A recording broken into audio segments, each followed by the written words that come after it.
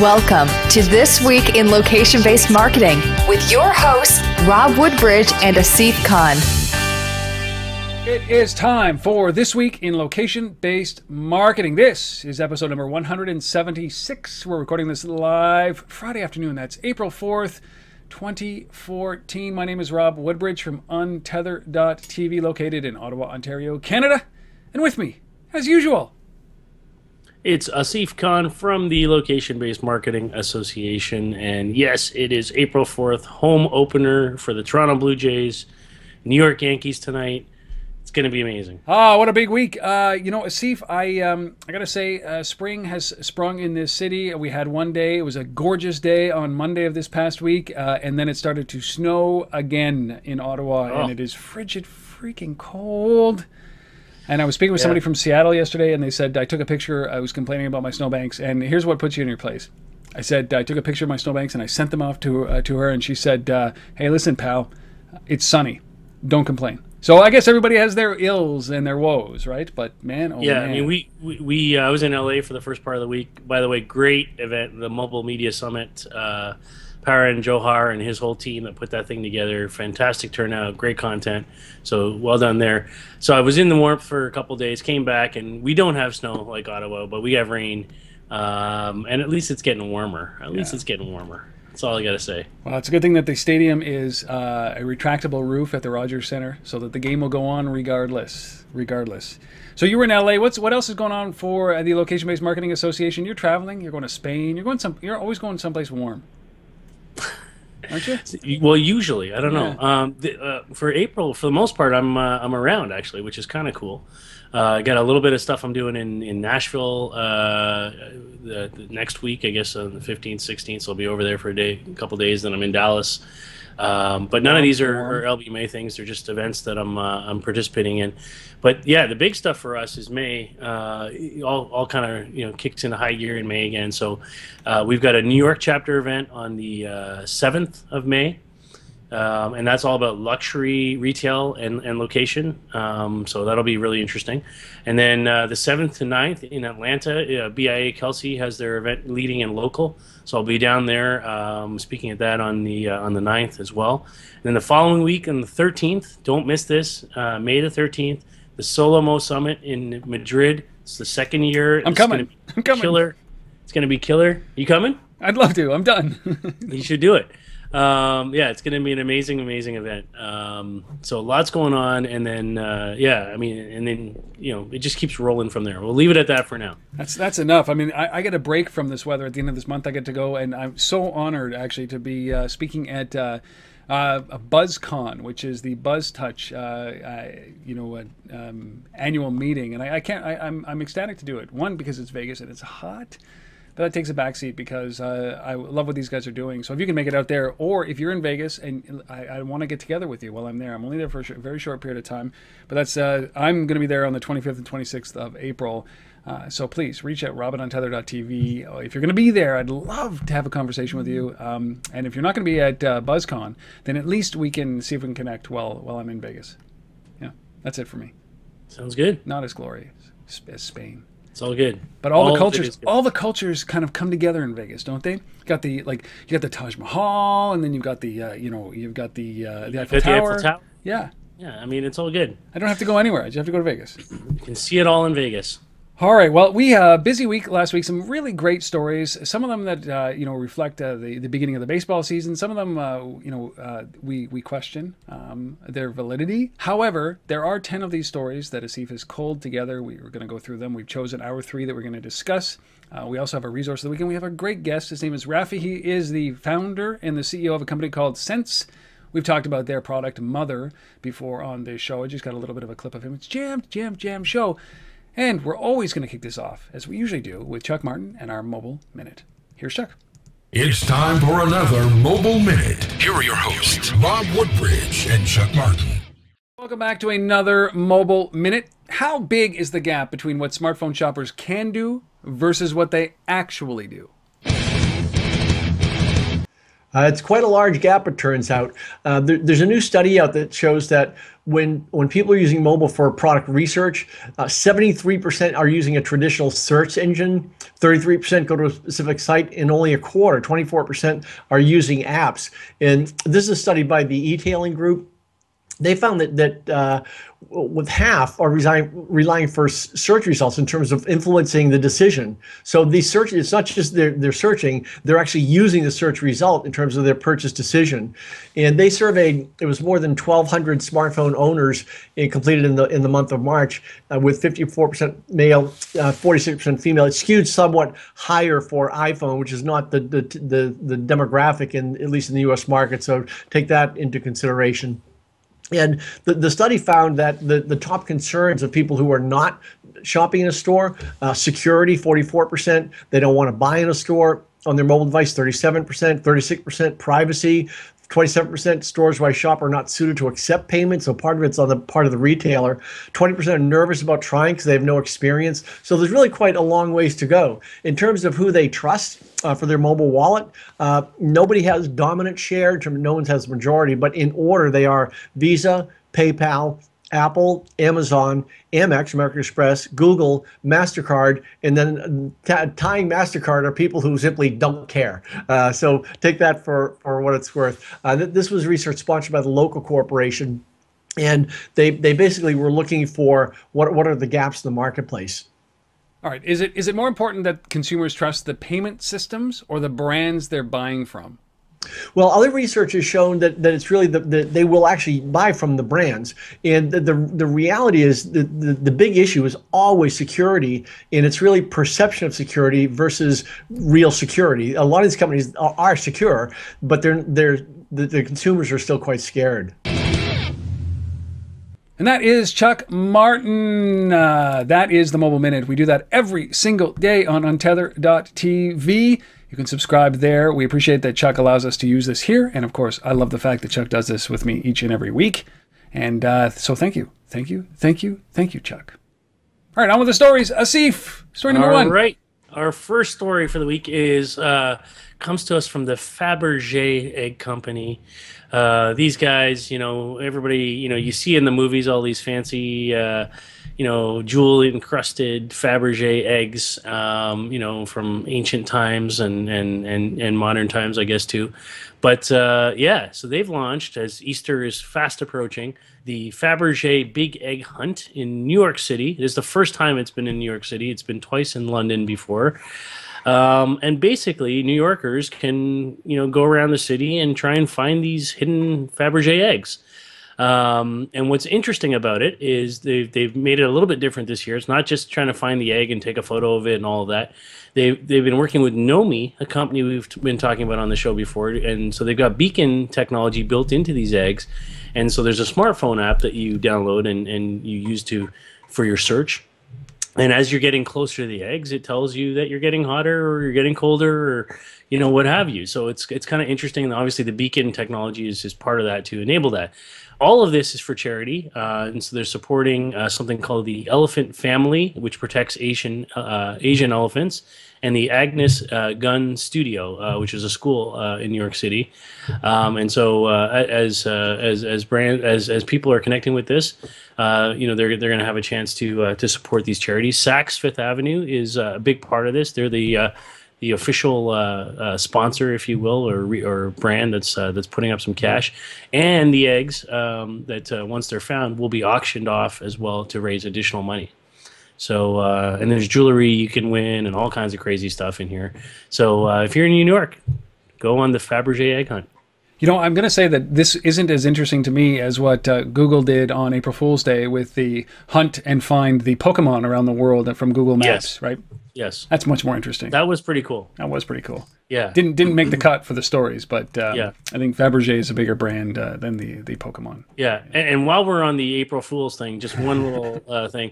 My good friend Schneider Mike over at Skyhook came out with their April Fool's this week, which is a chocolate bar with some sensors embedded in it, and you eat this chocolate bar, and then basically, you can be tracked, and we know everything about you, and it's it's kind of cool. Schneider Mike. Edible eye beacons. Edible eye beacons from Schneider Mike and the Skyhook people. Oh my God. All right, our second story. This involves NPR and using voice recognition ads from a company called XApp Media or Zap Media, however we pronounce it. I'm sorry. One of those has got to be right. It's XApp Media. These are running the voice ads. They realize very quickly that this doesn't work when you play ads that are, banner ads when you basically play your music or your NPR radio in the background. So I think that this is interesting. It's very similar to traditional ads, with the only difference is that there's a prompt for a response from the listener. And based on that response, the ad initiates an action. So, for example, this is an ad for a lumber store running on NPR right now. We're going to listen to this and we'll come right back. Dow's up 28 points. This is NPR. Support for NPR comes from Lumber Liquidators, hardwood, bamboo, and cork flooring, with a Floor Finder app for iPad and iPhone. To download the app now, at the tone, say, Download app. Download app. The Floor Finder app will be on your screen and ready to download momentarily. So that's what it looks like. You basically, it asks you if you're interested, and if you, based on your response, you talk into it. You either go to a website, you download an app. There's a whole bunch of different options. We'll be talking about this a little bit later in the show. Early tests showed very positive results. My only wonder is it going to get really, really, really, really hard now to spot the crazies out there? We're all talking to ourselves these days. It's true. Yeah. Now, if you want any more information, go to XApp Media or Zap Media, xappmedia.com, and we'll be talking about this in just a few minutes. Stick around. Here you go. Our third story is about a company we've talked about before called Mobiquity Networks. Michael Tripetta and his whole team that I got to spend some time with a little while back. But these guys are one of the big players in enabling shopping malls and retail environments with Bluetooth beacon technology. And they came out this week with a SDK that basically allow any retailer or brand to kind of build this capability into their own app. Obviously, I'm a big fan of anytime you have SDKs and APIs around this stuff and enabling third parties to simply integrate it as opposed to trying to build your own network. And these guys do have a network. They built a substantial network already, 15,000 storefronts, 3,000 retailers. So they do have a network. But I think when you try to move beyond the network, it's great to enable others to use your smarts, if you will, by opening up an SDK. So Mobiquity Networks. I like that play. I really do. The fact that they've established a network, that's the value that they provide. So mobiquitynetworks.com. All right. Take me out to the ball game, baby. As you said, it's opening weekend. This has been opening week for baseball, for Major League Baseball. If you're a baseball fan like myself and Asif, it is the best time of the year simply because we're nursing the fact that maybe our hockey teams won't make the playoffs. So I got to replace it with something. And that is baseball. And I don't know if you've ever heard of Major League Baseball Advanced Media, MLBAM.com. These guys are absolutely awesome. They're in charge of the MLB.TV application. They're the ones who do all the streaming. They do everything. And this is I think it's around a $500 million business for Major League Baseball now. And these guys are incredible as a service. So they've launched their latest incarnation of their At the Ballpark app for baseball fans. There's a whole bunch of things that are very location specific inside of it. I'm going to run through them very quickly. We're going to talk about them a little bit later in the show as well. Mm-hmm. But the first one is you can customize your in-venue fan experience. So this is where you get the exclusive video highlights. You actually can do your mobile food, beverage, and merchandising ordering, which is not really unique, but still part of this whole location specific. It gets a little bit more unique as I go here. Second thing is a MapQuest integration. Now, the first thing you're probably asking yourself is, MapQuest is still in existence? Yes, they are. And they're an LBMA member. Exactly. I did not know that. My apologies. But MapQuest, they're integrating basically right now for locating the baseball park, for rerouting around traffic and congestion to get people to the game on time. And there's also they're doing some customized branding inside of the mobile inside of their mobile app, the MapQuest application. So this is going to be like things like favorite team colors, and I guess you can replace your car with your favorite team logo, and then downloading some background images for your phone. So that's pretty cool. And the last thing, we've talked about this, we just touched on this a couple of times, where we saw at Citi Field to begin with, was the iBeacon technology integration. Major League Baseball has completed the installation of iBeacons in 20 ballparks with dozens of iBeacons throughout the stadiums. And they've been doing this for the last 2 months. So starting now with 20 teams, the stadiums are iBeacon enabled, so they'll be able to basically check in without, through the iBeacons, automatically check into every game and receive exclusive offers while they're there, among other things. If you want some more information, go to MLBAM.com. It has all of the lists of the things that they're doing. God, I heart MLB. I heart these guys who are doing this, the Advanced Media Group. I just love what they're doing. This is a prototypical company of the future when it comes to what they're doing here. So MLBAM.com. I heart you.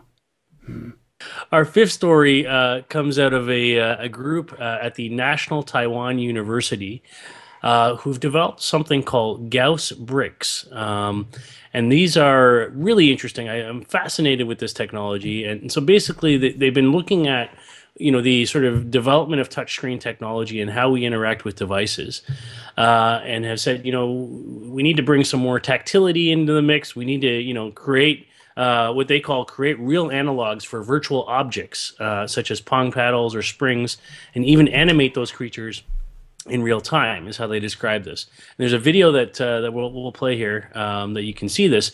But this is all about, and the reason they're called Gauss bricks is they're named after Friedrich Gauss, who's the German scientist who basically created the unit of measure around magnetic flux. And so these are all magnetic. It's like looking at what are those blocks called that the kids play with, Rob? Not Lego. No, not Lego. Kinect blocks. Yeah. It's like they look like Kinect blocks, but they're magnetic, and you can create actions with them. You can create a spring actions and different things, but then you can drop them on a screen, right? And then things you can build shapes, and using the magnetic properties of these blocks, content on a screen can flow in and out and around these blocks, and using the magnetic flux. Awesome stuff. And the last comment I'll make is, when I saw this, because of the way my mind works and what we do at the LBMA, I started immediately thinking about all the digital out-of-home screen stuff, interactive stuff that we see, we talk about on this show every week. And I'm sitting there going, we got to get these Gauss bricks guys working with, CBS Outdoor or Captivate or one of these guys, and we got to get some tests going. So if you're listening to this, people, you LBMA members out there, you out-of-home people, call us. We'll connect you up, and let's get a project going with Gauss bricks and these Taiwan folks. This is amazing stuff. Very cool. I liked it as well.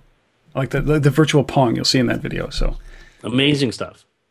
All right, our sixth story. Hey, you know what? Could this finally be a great use for Foursquare? Print. A London-based company called Minified has created an offline version of Foursquare as a deck of cards called Telescope cards. You can get some more information at telescopecards.com. The way it works is very, very simple. Each deck consists of 25 cards, and each card is a specific place.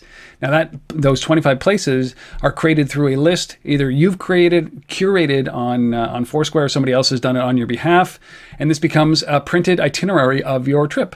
And it even includes the tips. So if anybody has included any tips in those locations, they are printed on these cards. It'll run you £15 per deck, which, by the way, is cheaper than the roaming charges that you would have to pay in order to be able to use Foursquare in real life while you are there. Telescopecards.com. Interesting. Yeah. One comment on that, by the way. So I love it, by the way. I love that when you take, sort of mobile online stuff and you create an offline use case for it in the physical world. Amazing. And if you want something similar to this, and we talked about this in the show maybe a year ago, KLM did a project called Must See Map, and you basically went to a website and you said, here's where I'm traveling on KLM. I'm going to Rome, and then it pulled all your Facebook and LinkedIn friends who've been there, and then what they saw while they were there, and then created a actual map of places that you should see based on that data. And then they actually printed that as a physical map and mailed it to you. That's right. And so that's what this reminded me of when I saw Telescope cards. So I love this stuff. You know, I interviewed a man by the name of Yuhan, and he is the chief creative officer at a place called Involution Studios, and he sent me these, which are health axioms, and I think we're starting to see a trend here around these things. And what he's done is they're basically, you know how we have all these applications like Lyft and these things that are supposed to help us change our behaviors, right? And what they've basically done is they've created these cards with all of those health axioms, the things that we know that we should do, like get more sleep, right? Like exercise more, like quit smoking, like drink water. And they have all these little comments on the back, and they're supposed to be help you change your behaviors through these decks of cards. And so I love this whole simplification, translation from digital into print. So maybe Minified's resources and the thing that KLM did, these are customized services that add a layer of simplicity to this technology. Yeah. I could see this working out pretty well. You have to use Foursquare, though. That's a problem. And I don't. All right. Go to telescopecards.com for more information. And if you'd like to know about these things, you can go to healthaxioms.com. Healthaxioms.com if you're interested. Nice. All right. Our seventh story comes from Romania and Coca-Cola, specifically in Romania. They've been working with their agency over there, which is McCann Bucharest. And they've created a app, and Coke creates lots of apps all over the place, but this one's kind of unique. It's called Radar for Good, RADAR, and it's all about helping the citizens of Bucharest and Romania in general to use their location and to find nearby local volunteer opportunities. So it scans your location, it brings up NGOs, soup kitchens, orphanages, libraries. Whatever it is, these agencies that need help, and you can find these things based on your location and go and contribute your time or your money or whatever it is that you want to do. So simple, cool, and brought to you by Coca-Cola Romania. Coca-Cola, these guys, so innovative, all over the place. Yeah. Wonder if that would work here. All these ideas. Amazing stuff. All right, our eighth story. Speaking of privacy, were we? I'm not sure. Speaking of data, we've always talked about this whole concern around what people are doing with our data and how the data is being shared and served. And there's many stories around there. So this is something about, we're talking about the launch of something called the Good Data. This is a very unique initiative. I'm not sure if it's going to work or not. It's in beta right now, but there will be a link in the show notes here on Untether.tv. This is episode number, number 176. 176. That links to their presentation that gives a great deal of detail. But just the top level, if I look at this, it's something that we worry about our data and how our data is shared. So what the Good Data is a platform that will help people enjoy the benefits of being owners of their data, sharing their data, but basically it being controlled by one location. So if I want to share my data, it will come from the Good Data, the organization, and it will be anonymized and it will be protected. And I will be able to be in total control of who sees my data, when and where. So this is also about advertising. So, it'll control the advertising that I see based on my preferences. So it really is about giving the power of the data, our own data, back to us, right? So when I'm in IKEA, they ask me my postal code. I've said this before, my zip code. I say, what's in it for me? Yep. I'm helping you. You're not helping me. I'm not giving you any information because there's value in data. So this really does, help that, and it encapsulates it into this thing called the Good Data. And what I like about this really is that the data isn't owned by a corporation. So the Good Data is owned by the people who put the data in. It's a UK registered cooperative. So nobody owns the data except for the people who actually put the data in, which is a very unique approach. Again, show notes, take a look at this presentation. It's much longer than we have time for here, but it's called The Good Data, and it's in beta. We'll talk about it a bit more on the back end. So. Yeah, very, very, very, very cool. There we go. All right, our ninth story, which is really two stories in one. It's a catch up on some funding that happened this week. So the first is a company called Alignable, Alignable. CEO is a guy named Eric Groves. This guy is well known in the industry. He was forever one of the top guys at Constant Contact, and he left to create Alignable. And basically, Alignable is a platform for small businesses to find other small businesses based on their location near them that they can partner with and market to each other's common customer databases through email lists and through social followings. So one example that was given is a business that sells sporting equipment might find another business on the platform that rents sporting equipment. And they can partner up with each other and obviously target each other's customers because, that makes sense. And so they raised $3.54 million this week. I think this is a really interesting idea. Very interesting. Alignable.com, right? Yes. Yeah. And then the second funding story is about our good friends at Lyft, Lyft, which is one of the many companies in the car, hailing, ride sharing world. So they raised a whack of money, $250 million this week, with some new investors. They've got Coatue, Alibaba is in this, and Third Point, along with some of their original investors as well, are re-upped in this one. But $250 million. They want to grow. They want to expand into other markets. They want to go international. They're in 30 cities right now. In 2 years, so that's pretty good. And now they got a whack of cash to go bigger. So they can get sued. Yeah, I mean, this is they're going to run into the same challenges that Uber did around the cab industry, the taxi industry. But $250 million, good God, that's a lot of money. Yeah. All right, our last story before we jump into our guest and go into a little bit of a deep dive. This is the launch of something called Hi.co. The way that it's described is a community of writers, journalists, bloggers, illustrators, photographers, travelers, poets, and musicians exploring the world and sharing those explorations through images and text. To me, it seems a little bit like Blogger or Medium, and basically the really unique thing around location is that if you choose somebody who is in a city, it geolocates it, so it gives you other entries from other people who are in those cities. It's a very beautiful interface, very simple, seamless to use. It's a web and mobile, but I really can't help but think that this is just another platform like early Blogger, but more so now Medium as a point, and also verging on the trying to compete with things like Instagram and a little bit of Facebook or Vine. I'm not sold on this, but it's beautiful.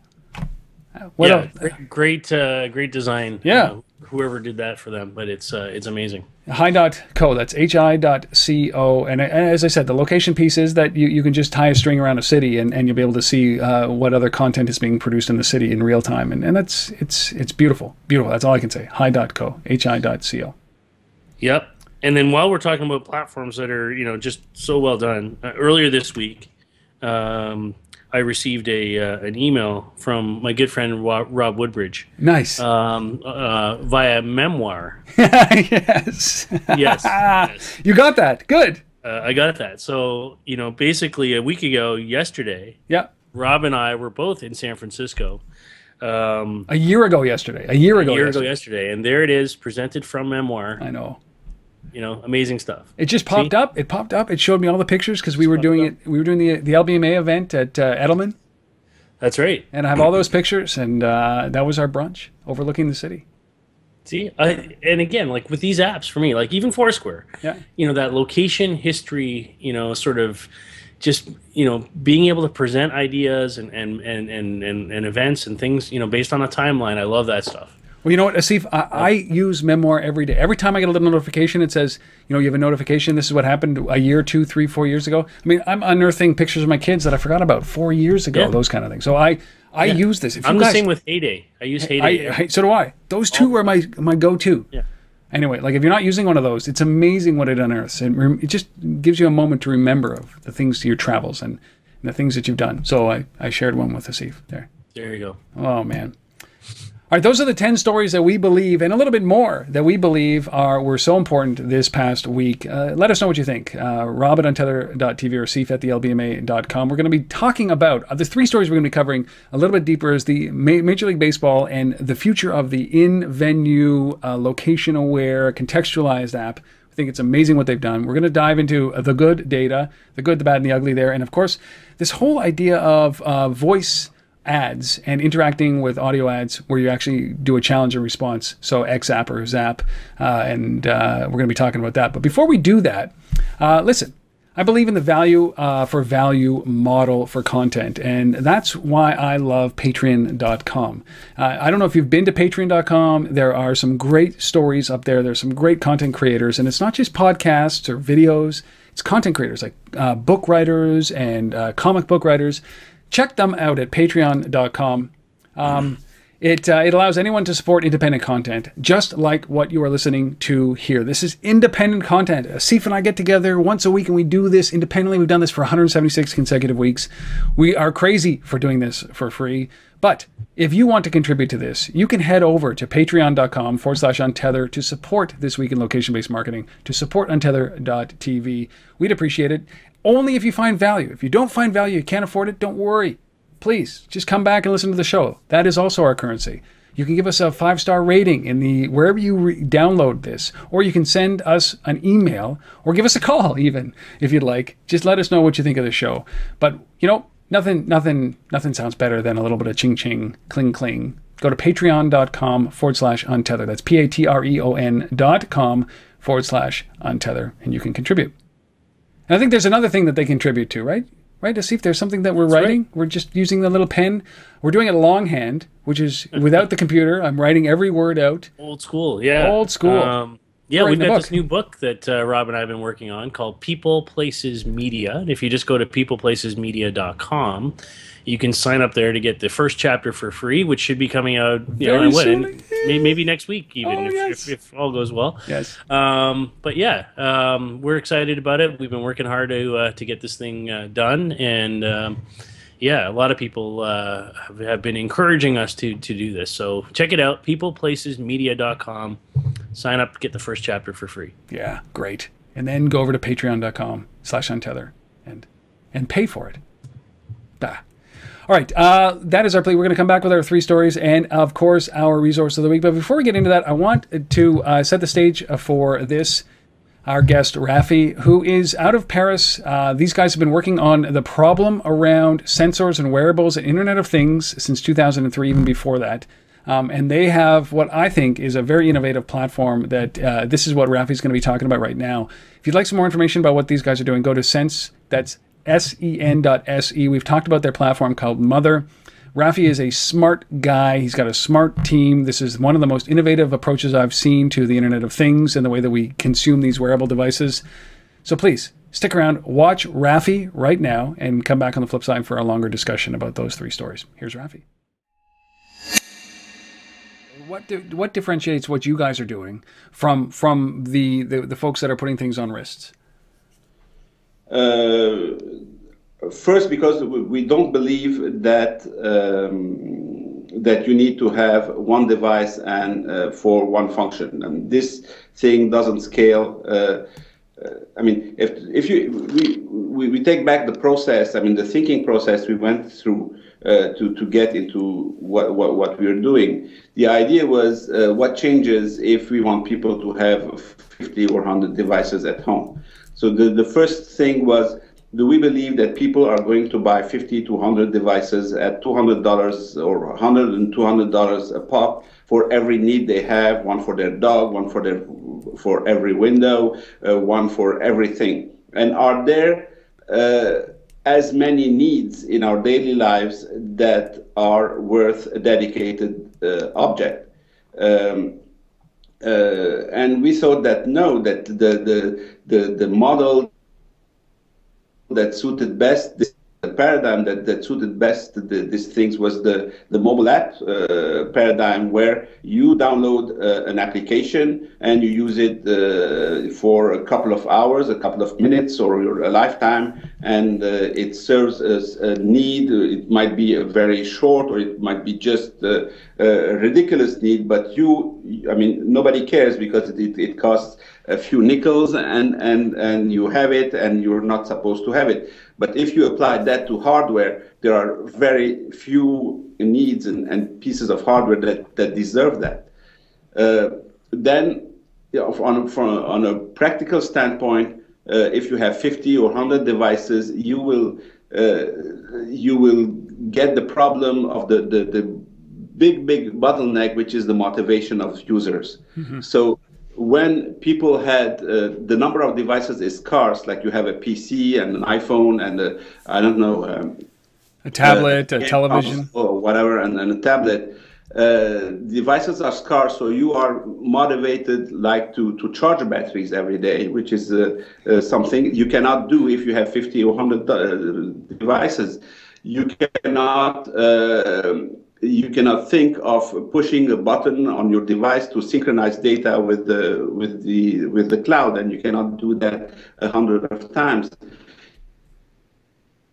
Even think of learning how devices work, because you can do that when you have a few devices with which you interact on a very regular basis. But the more devices you have, the less you're going to interact directly with the devices, and you don't have to. You cannot even want to learn how they work, and even easy to use is not easy enough. You just need to ignore them completely, and the human machine interface completely disappears, because the machine disappears, and you just have normal behavior. Things like programming devices cannot scale if you need more things. When people program their garden watering installation, was saying, well, you need to water the garden between such and such, between 4 and 5, etc. You do it once and then you forget how you do it, and you never do it again. Imagine doing that with lots of devices, telling these are our habits, this is what we want. You're never going to do that, or you're going to do that once and it's going to change, and life and habits and routines are going to change, and one day it's not going to be accurate, and you will let it go because you're not motivated enough to change. So motivation is a very, very important key issue. So if you look at all the devices that are out there on the market, most of them rely on the fact that you are motivated enough to first charge the batteries every couple of weeks, if not less, that you are going to push a button or do something to synchronize it with your Bluetooth phone, that you are going to launch the app on your iPhone and do lots of things. They create new routines into your life just because you have the device, and introducing new routines in people's lives is the hardest thing to do. You cannot. This is the real bottleneck. You can solve a lot of technical problems in life, but changing people's routines on a long period of time is something you will not be able to do. And finally, from a marketing standpoint, and if you want to measure things in people's life, you don't want to have the device standing in the way and altering what you are measuring. Are you measuring the routine the device had created, or are you sure you're just getting the full picture that is unaltered by what you are taking? So there's a difference between making a selfie and having a camera taking a picture of you whenever you're not expecting it. You're not expecting. Right. If you want to have accurate data must be measured on long periods of time, with significant and non-significant moments in your life, so that you can know what is normal and what is not normal. You don't need to have peaks and lows and nothing in the middle. So all these are the facts we thought about by making what we're doing. So I don't know if we have solved all the problems, but we got as close as we could. That is Rafi. If you're interested in that company, go to Sense, sen.se. They've opened up their developer platform. They're looking to create this ecosystem of applications on top of their sensors. I just love it. It was innovative when we covered it a number of months ago when we first found out about them. It's still innovative to me, even more so after sitting down and obviously having the conversation with Rafi. That episode is live right now on Untether.tv, episode 507. So please check out that if you found that of any value. And the transcript for that will be up next week. So if you just want to read it, you can wait till next week to sit down and read that. Great, fascinating guy. Love him.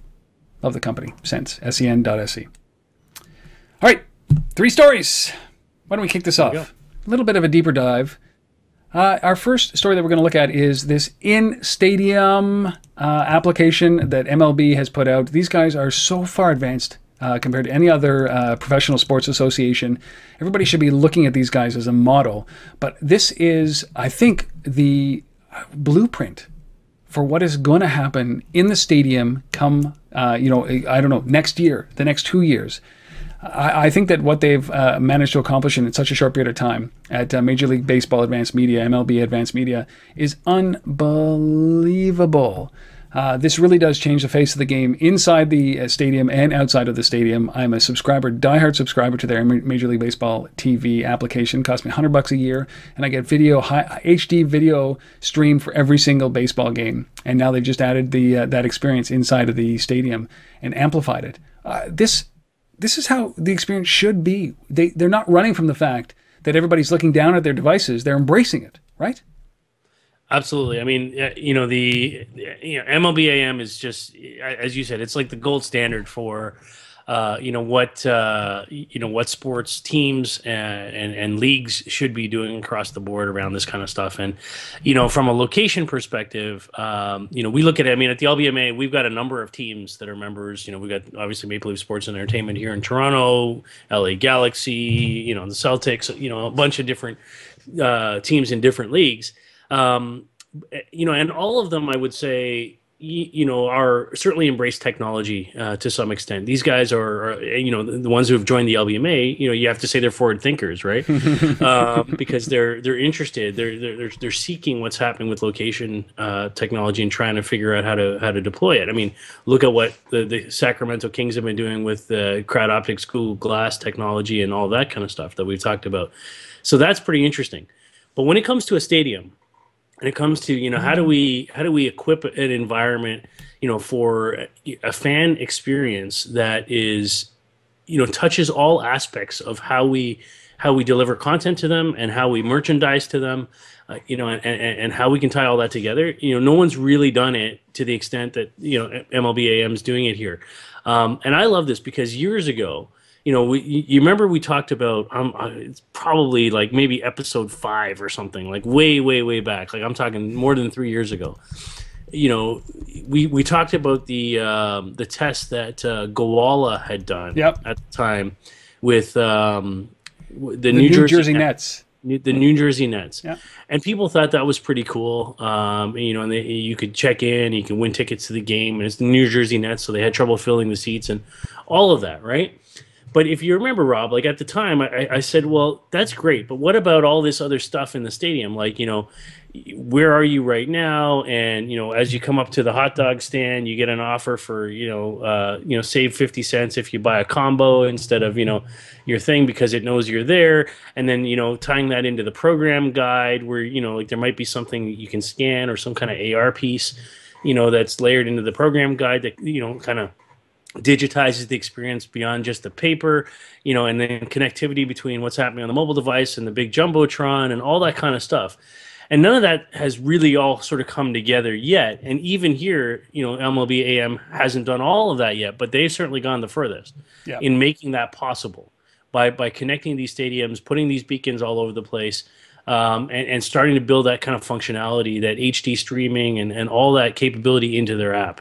No one's doing it better. And MapQuest, which is the part of this thing, I love this. I mean, we've been working with MapQuest for a while now here at the LBMA, and these guys, they're quietly behind the scenes powering so much big data around locations and real-time traffic and navigation, working with brands, all, MLB obviously now, but, Papa John's, I know they do a lot of work with them. I know they do a lot of work in the hotel industry. And these guys like to kind of like just make this fun experience and capture the essence of, a new season here, and letting you the fan, change and customize the colors and the scheme of your mapping application, and have your logo be your car as you described it. It's just good stuff. It always reminds me, that this mobile experience, for the first time, because of mobile, because of location, you have the ability to create a little bit more anticipation for the actual game. It's not just about getting to the stadium. Right. It's not just being stuck in traffic and getting to the stadium, and then the experience starts when the game starts. So that's what I think MLB AM understands, is that it is a full, and you're building anticipation. So by working with somebody like MapQuest, you launch the app before you leave, right? So that's when the experience begins, at that moment, right? It's not when you're stuck in traffic. You're moving your way to the game. You're moving your way to the stadium, and it doesn't begin right when the first pitch is thrown. It starts from the moment that you're actually about to leave your house. And I think as if you extend that experience from there to the time you get back from the game, you've done a great job. There's many opportunities to interact with those with the brands in that way, and you've created this great favorable love for that experience. And not many of us have Major League Baseball stadiums in our backyard, so it really is an experience every time we get to go to a game. And I think that's one of the great things about this MapQuest relationship. The other thing that it reminds me is good friends Willow Tree Apps, and what they've done with the former New Jersey Nets and now the Brooklyn Nets, and the and what they did with the Barclays Center. It's the same kind of stuff. It just shows the innovation is happening here. They've added context and new feeds, video feeds while you're in the stadium, merchandising opportunities. And I think that's what MLB just seems to own it. No matter what you say about the commissioner, he could be a dick. He cost me my franchise in Montreal. I'll never, ever forgive him for that. But he seems to have a good grasp on what he needs to do. And he's created this organization called MLB Advanced Media. And they're doing video games. They're doing this kind of stuff. They're doing streaming technology. It's a media company of the future. I'm so impressed. Awesome. MLBAM.com and WillowTreeApps.com. We love them as well. We do. All right. If you're listening, hi guys. Hi. All right. Hi from Ottawa and Toronto. All right. Why don't you listen? The good data is an interesting play. I think this is fascinating. Hopefully this can get off the ground, gets enough support. Well, I mean, Rob and I, we talk virtually every week. We talk about how much we love data, right? Yes. And we talk about, we've talked about this privacy issue, so many times on this show. And here we have, a story, a technology that's coming out saying, look, your data is your data. Your data is valuable. You own it. You should own it. Take control of it. Let people use it, but understand where it's going. And so I love that they've set this up as a cooperative. Number one, the other piece that you didn't mention in the opening piece is that any proceeds that are made from the use of this data go to support Kiva.org, which is another phenomenal company. And Jessica, if you're listening, Jessica Jackley, one of the founders of Kiva, a friend of mine.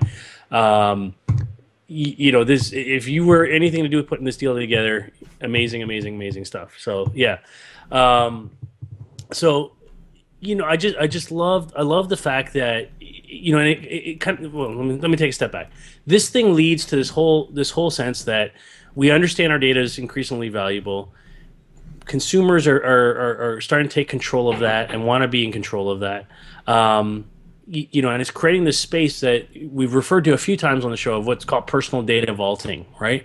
And there's a few other companies. This is a different approach that the Good Data is taking here, but companies like Personal and Simply and others that have launched these data vault systems where, in those models, you put your data in there, and when an advertiser uses it, you get paid in a microtransaction, which is cool too.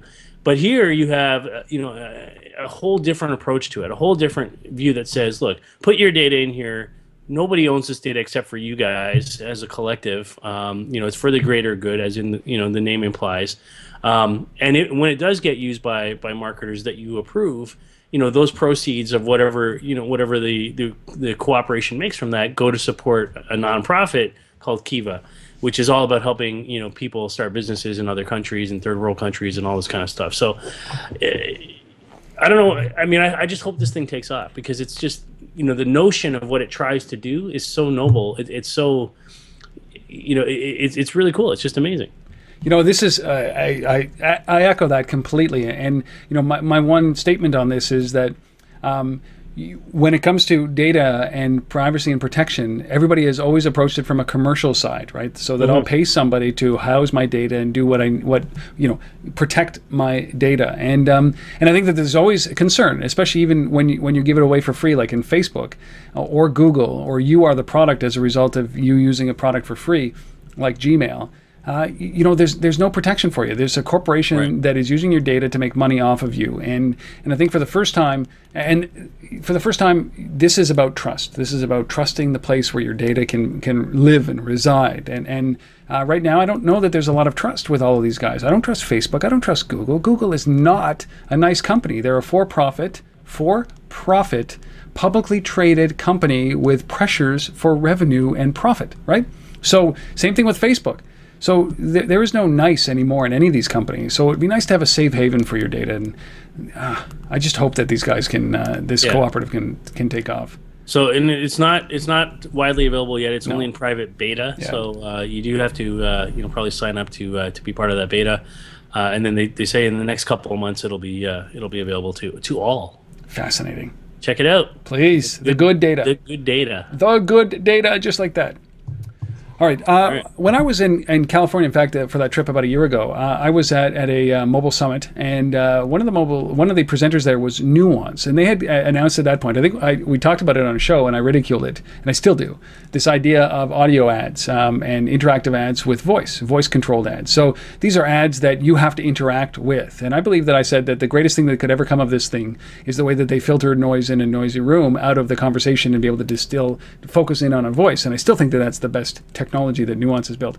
But here's a company called XZap or Zap that is working with NPR, because NPR realized one day that, hey, those banner ads that they're putting in their app don't work because nobody's looking at the screen. It just, I don't know who had the foresight or that thought, because it's genius. I mean, obvious. I'm not looking at my screen while I'm listening to NPR or any podcast or any radio station. So, I'm conflicted here, because the XZap approach is, listen, we're going to do audio ads, which they're just ads, folks, but these are interactive ads where your voice tells them what you want or you don't want, so you can interact. If I want to order pizza, I could. It says order now. Or if I want a brochure or download an application, all I have to do is give one keyword and it will initiate it for me. So I'm kind of torn. From a mobile smartphone perspective, this is just dumb, I believe. But you have a different approach. You think that it might not be so smart on the smartphone, but Asif, you think it would work where? Well, I mean, for me, this is kind of just leads to the whole connected car space, right? And it's a space that I'm super positive and hot on right now. I know you are too. Yep. I've spent some time with some of the car manufacturers in the last few weeks, and they're obviously all sort of running ragged, trying to figure out what technology, who to partner with. So there's lots of discussion and lots of movement going on in the space. But we know voice is what it's all about when we're talking about a car, right? I mean, yes. Everything's hands-free. We know Apple, we talked about CarPlay a few weeks ago, and that move to bring, the full, iPhone, tablet type of OS directly into the car nav screen. We talked about Siri's relationship to that. We talked about Microsoft launching their competitive version to Siri. This is all about voice command, right? And so if I'm listening to radio in my car, I'm listening to NPR or whatever it is, and whatever the audio stream is that's coming in, and I can get an ad, or an ad is presented to me in a verbal way, and I do want to respond to that. I think it's logical, especially in that context where you have a screen, right in front of you, because you're driving, you're moving, and you can look at it, and you can because I don't know about you, Rob, but like when I'm in the car, right? And I'm listening to, the Blue Jays, game or whatever it is, I'm still looking at that screen, right? I'm still looking at that screen, even though it's just telling me the, what the score is, or it's telling me, what the call sign is for the radio station or whatever it is. I'm still looking at it, right? So you're not looking at it all the time. You're glancing at it. I'm glancing at it, right? But I mean, if an ad pops up, like I would glance, if it's something I'm interested in, right? Mm-hmm. And I would look at it and say, a voice command potentially, if it's something I want. So I can see this technology coming into that environment. I think this is a much harder thing to do on a mobile phone. I agree. And I think that there's a potential here inside of the car for highly contextual ads based on what I'm listening to. So you understand a little bit about my preferences, but also based on my location, based on whatever it is that you want to do, weather, everything that we talk about. But I just think that there isn't that depth of ads available at this moment. So you have to build a platform of great number of ads in order for it to be able to be contextually relevant as you're going down the DVP, in traffic at 4:30. Like, you don't care about wooden floors at that moment, or a very small percentage of people do. But if you're listening to the game, or you're on your way to a Jays game or a Leafs game, there's context that's been provided to that. And I think that you have to understand that in order to be able, and there has to be a large number of ads in order to be able to accommodate this. So that's like the only challenge I have is that I don't want to, when I'm walking on my smartphone, I don't want to talk. I don't like ads, right? So I don't want to talk to an ad. And same feeling around Nuance. I believe that this technology is very cool. Don't get me wrong. This is amazing. I think that this is a test to see where else it fits much better.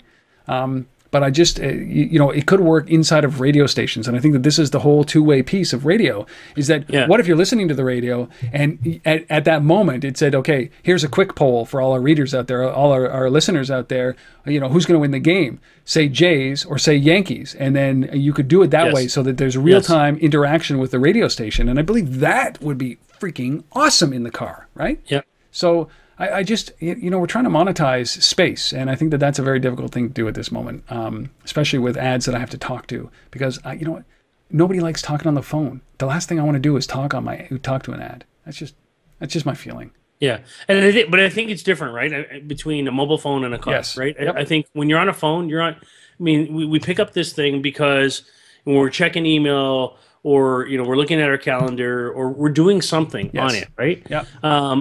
Do I want to interrupt that to speak to my phone to say, order a pizza? Probably not, right? But when I'm in a car, I'm driving, and I'm kind of somewhat distracted too, because I've got the radio on or something else on, and we do listen to the advertising. I think, in a car, way more than we pay attention to an ad on a mobile phone. I agree, right? And so I think it makes sense in that context. But I agree with your points too. I think that use case you just described is brilliant. So there you go. Yeah, that's worth a buck. It's worth at least a buck. It's worth like $1.25, maybe $1.50. But I don't want to dissuade. This is innovative technology. So if you want to look a little bit more into this, XApp Media. That's xappmedia.com. XApp Media. My guess is that this is an entry point to do what they really want to do. There you go. Deep dive into 3 stories. Major League Baseball, the way that they're doing the Advanced Media Group, the way that they're doing it in the stadiums is the future of live events. The good data, protecting your data, being adroit with your data, and then of course XApp and the XApp Media and NPR and voice and talking ads. Interesting. God, what a breadth. I like that. The only thing left we have to do is take a look at this resource of the week, which is a white paper ASIF done by Placeable. Yes, it's it's a really cool paper. It's available on the LBMA website under the research tab, so you can go there to get it. There's some interesting insights in this. So one of the stats in here says 73% of consumers say they lose trust in a brand when the online listing shows incorrect information. Wow. Right? We are fickle. Humans are fickle. I know. We're so easily swayed. I know. And then more than 60% of consumers said they would go to a competitor if they received a special offer while searching for a specific business. So we know that to be true. We've seen lots of data to support that kind of stuff and how easily we can be moved from one place to the other. But here's some new data to back it up from a great LBMA company, Placeable. And we love these guys. And so go check it out, thelbma.com/research. I like it. It's a great white paper, and it doesn't cost any money. No, it's free. So why aren't you downloading it right now? thelbma.com/research. Right. Well, we just killed episode 176. My last little thing is that, you see, I've got a little health axiom here. I don't know if you can read that. It says, do what makes you happy. That's a good health axiom right there. And you can get these at healthaxioms.com. The reason I put that out there is because I love doing this. I love doing this podcast. I love doing Untether.tv. I love interacting with you, Asif. I love interacting with everybody who's listening. It's one of the greatest things. It's one of the greatest things that you can possibly... I never thought that I would find joy in doing this in the media space, but I have, and I love it very much. And that is why something like Patreon.com is so important for these kind of things. It's a value for value. If you feel that we've contributed to your day, not wasted it, and if you're this far into this, hearing my soppy plea, man, we really appreciate it. We'd appreciate it, though, if you went to patreon.com/untether, throw up a couple of bucks. Let us know that way that you really appreciate what we're doing. Or just reach out, rob@untether.tv or sif@thelbma.com. Please let us know how we're doing. Because, as I said, I really am doing what makes me happy. And if it's making you guys any money, and if it's creating value for you guys, please let us know. That's all we're asking. There's our currency. But we'll be back for 177 next week. Hopefully, you'll come back as well. Less baseball. Season will begin. No hockey, because the seasons will be over. But we will be back here for episode 177. Asif, anything else to say? I'm all out. All right, folks, thanks for listening, and we will see you next week. Later.